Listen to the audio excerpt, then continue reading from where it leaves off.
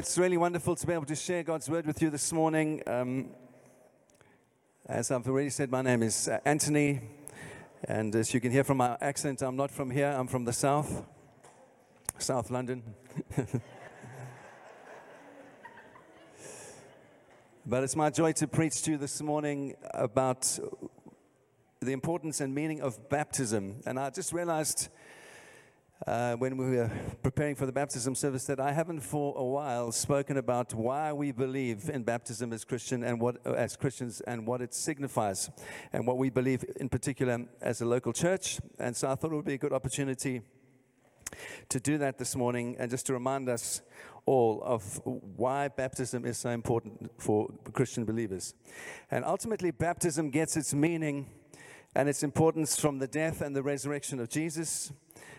We believe as Christians that Jesus died in our place and for our sins, and that he triumphed over death in resurrection, which guarantees new birth for us and guarantees eternal life for those that believe by faith. That's what Christians believe. And so when we're talking about baptism, we're not really or mainly talking about religious tradition. We're not talking about church tradition when we talk about baptism primarily. We're not talking about religious ritual either. We are really talking about the death and the resurrection of Jesus when we speak about baptism. And it really is a picture, a reflection of this amazing, magnificent view of salvation, this work of salvation that he's bought for us and done for all of us that believe by faith. And so we express that as Christians through the act of baptism. And that's ultimately the great reality that we are celebrating. Jesus, the Son of God, crucified for billions of people and raised from the dead to give them everlasting life in the new heavens and the new earth. This is what we believe as Christians. And so here are 5 key truths about baptism that we hold to in this church as elders that lead this local church. And the first is very simple. Baptism was ordained by Jesus. And we have been looking last week at Matthew chapter 28, which says this: "Go therefore and make disciples of all nations, baptizing them in the name of the Father and of the Son and of the Holy Spirit, and teaching them to observe all that I have commanded you." And I started last week looking at this phrase of making disciples, and that we are called to make disciples of other people. And that's the main verb. It's an action. We make disciples. And then the 2 participles that come afterwards qualify that, how we do that. How do we make disciples? We baptize them. Secondly, we teach them all that Jesus commanded us to do. And so you see, thirdly, the time frame for that is defined also in that verse. Jesus says we are to do that until he comes back, until this age ends. And so we are called as believers to make disciples, baptizing people, teaching them about Jesus until Jesus comes back. All right, so he ordained it. So that's the first thing I want to say, and that's what we hold to. This authoritative order, this command, this ordinance that he gave us until he comes back at the end of the age. Secondly, baptism is an expression of union with Jesus in his death and his resurrection. This is the second thing we believe. And the clearest teaching of that is Romans 6, verse 3. If you got this verse for me, it says this: "Don't you know that all of us who were baptized into Jesus were baptized into his death? We were therefore buried with him through baptism into death, in order that just as Christ was raised from the dead through glory to the Father, we too live a new life." So baptism is this picture of union with Christ Jesus in his death and in his resurrection. And if we look at the wider context of the book of Romans, it would be a mistake to say that we are saved by being baptized. Baptism does not save us.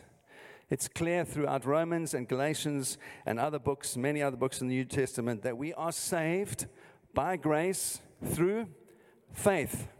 We are saved by believing Jesus and believing in who he says he is and what he's done for us Baptism is an expression of that belief, but baptism itself does not save us. We show this faith and symbolize this faith through the act of baptism. So in other words, faith unites us with Christ, and baptism is the symbol of that. A very easy example, an analogy to help us understand, is a wedding ring. Yeah?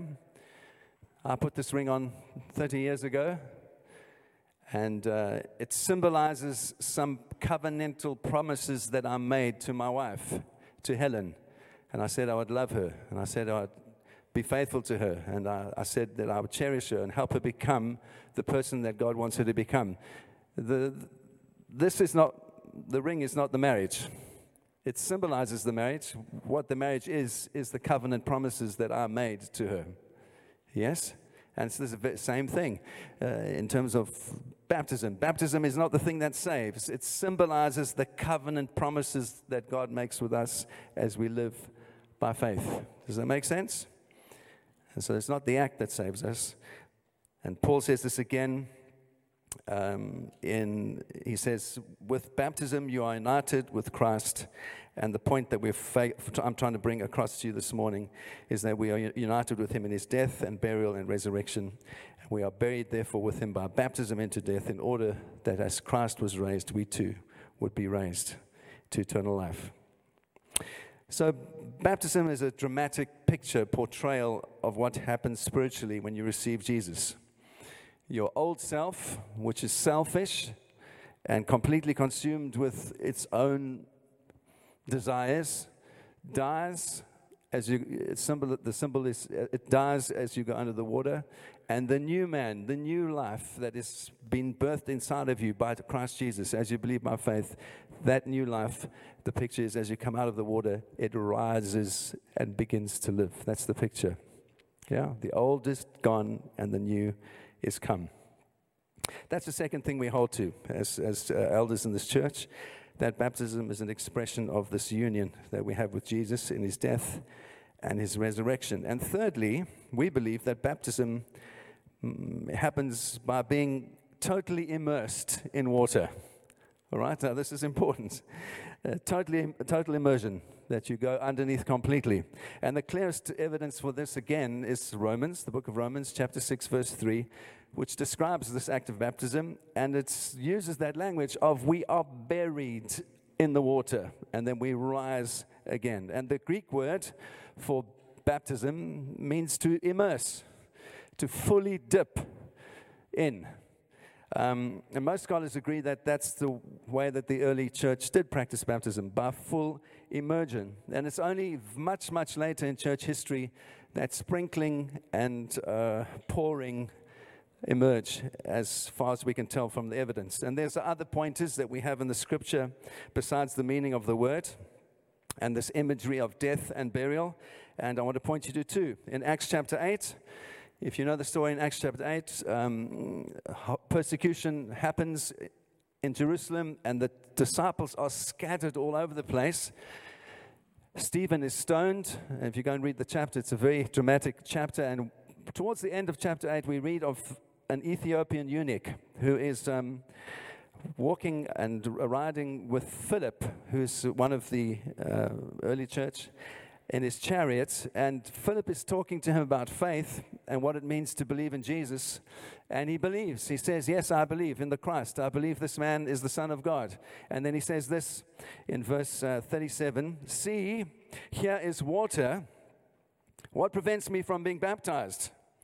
And Philip agreed and said, so he said, he commanded the chariot to stop, and they both went down into the water, and Philip baptized the eunuch.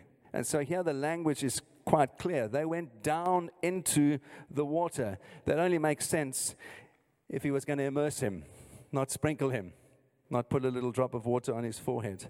It's plain also in John 3, verse 23, where it says this of John. John was also baptizing at Anon near Salem because water was plentiful there. In other words, you don't need plenty of water if you're just going to use a jar and sprinkle somebody. You only need plenty of water if you're going to immerse somebody under the water. in this picture of death and resurrection. And so there's very little dispute really how the early church practiced baptism. They did it by immersing the new believer in water to signify this death and resurrection of Jesus. So that's the third thing that we hold to. We baptize people by immersion, fully underneath the water, and raise them up as a picture of new life. And then fourthly, all the regular people in the church, you can't believe I'm doing this in such a short time. Isn't that amazing? I'm already on point 4, and I've only got 5. Fourthly, we baptize in the name of the Father and the Son and the Holy Spirit. You see, it's not just the immersion, it's not just the water and going under the water that signifies anything powerful in what we're doing. This is what we've reflected on Matthew 28 already, that we are instructed to baptize. So it's not just the immersing that is important. There's an appeal as we immerse the person. We appeal to God the Father, God the Son, and God the Holy Spirit to be present in the act, in what we are doing, to make it true and real in what it says about the work of redemption in that person's life. So it's not just about putting someone underneath the water. It's about doing it in the name of the Father and of the Son and of the Holy Spirit. And as we're doing that, we're appealing to God, the Father, God the Son, Jesus, that He would make it real in their hearts, the act, what they are doing and signifying by going underneath the water. Yeah, so that's what we do. We pray specifically in the name of the Father and of the Son and of the Holy Spirit. And fifthly, and this is slightly longer, this point, but baptism is an expression of faith. Baptism is an expression of faith, and therefore it is only for those that believe by faith. Yes? So our understanding of the New Testament is that the meaning of baptism includes the fact that it's an expression of faith for the one who is being baptized. Yes? So an unbeliever cannot be baptized because they do not believe by faith.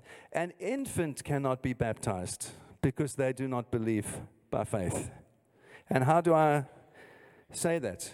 On what basis do I say that? Well, Colossians chapter 2, verse 11 is the clincher for me in terms of what the scripture says. It says this: in Him, here's the picture of spiritual circumcision and baptism being put together by Paul. He says this: in Him you were also circumcised with a circumcision not performed by human hands.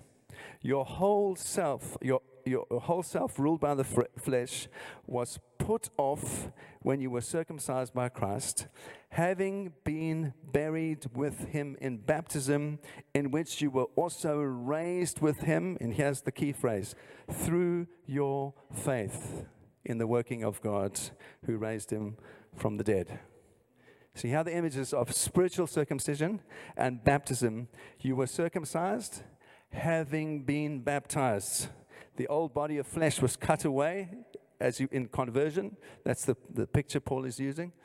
When we are saved, the old heart, the hard heart, the calloused heart is cut away, and the new soft heart that is open to Christ is born. Yes, that's the picture. And this is what we hold to as we baptize people. In other words, it's right to say that baptism replaces circumcision as the mark of being part of God's people. Baptism replaces circumcision as the mark of being in the part of the people of God. In the Old Testament, under the Old Covenant, it was only the men that were circumcised to signify that they were part of God's people, the tribe of Israel. And in the New Testament, it is both men and women that are baptized to signify that they are now part of God's covenant people. Yes? So circumcision is replaced. And unfortunately, this has led some Christians to assume that since circumcision was given to the male children of people in the Old Covenant, therefore baptism should also be given to male and female children of people under the New Covenant. But it just does not make sense in terms of the Scripture or the covenant that the new covenant that we are baptized into. Look carefully at Colossians 2, verse 12 again. It says, having been buried with him in baptism, in which you were also raised with him through faith. And there are the clinching words, through faith. That's the important issue. Paul is saying that when you come up out of the water, it signifies being raised with Christ, and that is happening through your faith, through your belief in what Jesus has done for you. And so this drama of death and resurrection with Jesus ultimately gets its meaning from the faith that expresses it. In baptism, you are raised with him through faith. And so we become sons and daughters of God through faith and in no other way. And Paul says this again in other places where he connects baptism with becoming a son. And it says this, for as many of you were baptized into Christ, have put on Christ. And there again, the important word is for. It only makes sense if baptism is understood as an acting out of faith of the person who's being baptized. So in Christ, we are all sons of God through faith. For as many of you have been baptized into Christ, you have also put on Christ. And so for Paul, it was inconceivable that you could be a Christian and baptized into Christ's family without believing by faith. It was inconceivable. It just didn't go together. And for us as local elders, elders of this church, it is also inconceivable. You cannot be baptized unless you believe by faith. And so that's why we baptize adults by immersion, and that's the view that we hold to. And so, in summary, if I can just summarize this in one paragraph and put it together, I would say this. There's a shift that happens in redemptive history from the old covenant to the new covenant, from circumcision to baptism, and there was a shift from a national and ethnic focus on Israel and only males being given the sign of membership of God's people into a spiritual focus on the church made up of people from every tribe and nation and tongue across the entire planet. Isn't that beautiful? We all believe by faith from every tribe, every tongue, every people. And it says then that the sign of this, both male and female, the sign of being baptized into the universal church of God is no longer circumcision. It is baptism by water. That is the sign. And wherever we go all over the world, I've had the great privilege of traveling a lot to many places in the world, to China, to Taiwan, to Singapore, to Asia, to Mongolia, all over the place. And wherever I go, the thing that is the most important thing for people is to get baptized, because it is the sign that they are putting their faith in Jesus. And I've seen all over the world that families don't mind too much if you believe in Jesus. You know, you can believe in Jesus and Buddha and Hindu gods, and it doesn't really matter. You know, you can believe in whatever you want, but don't get baptized. Because if you get baptized, that is the sign that you believe in Jesus alone. And I've seen that in different places of the world where people get excommunicated from their families, not because they believe in Jesus, but because they believe in Jesus and they were baptized. It is the sign. And so that's why it's so important for Christians to understand the power of what baptism means. And so membership in the New Covenant people of God is not by physical birth, but by spiritual birth. And we've been studying 1 Peter, and I remind you again of 1 Peter 1 verse 23. For you have been born again, not of perishable seed, but of imperishable seed through the living and enduring word of God. This happens by believing in Jesus. And therefore the church should be composed not of believers and their infants, but by believers. And the sign of membership in the New Covenant people of God is not a sign for infants, but a sign for believers who believe by faith. And so we can see how the meaning of baptism is woven together with membership in the people of God. And here in our church, what we do is whenever someone has a child and they want to raise that child in a Christian home, we call them up and we dedicate that child and we pray for the child and we pray for the parents and we pray that the child one day would come to faith themselves. And at that point, they would choose to believe by faith and be baptized themselves through faith as a believer, that they might signify that they too are following Christ. Yes? And so that's what we believe the Bible teaches. And so in the New Testament, being a Christian, being baptized, belonging to God's new covenant people, and being a member of a local church are all linked together. And if you try to remove one of those things, if you are not a Christian or you're not baptized or you're not part of the new covenant people or a member of a local church, it makes no sense. You need all of those things working together. All of them work hand in hand, and they belong together, and that's why baptism is so important and vital. It's uncompromisingly commanded by the Lord Jesus. It was universally administered to Christians entering the early church. They repented, they believed in Jesus, and they were baptized in water to signify this new life that God had birthed on the inside of them. And it's uniquely connected to conversion as an expression of saving faith. And so there are the 5 things that we hold to in this church. 1, baptism was ordained by Jesus.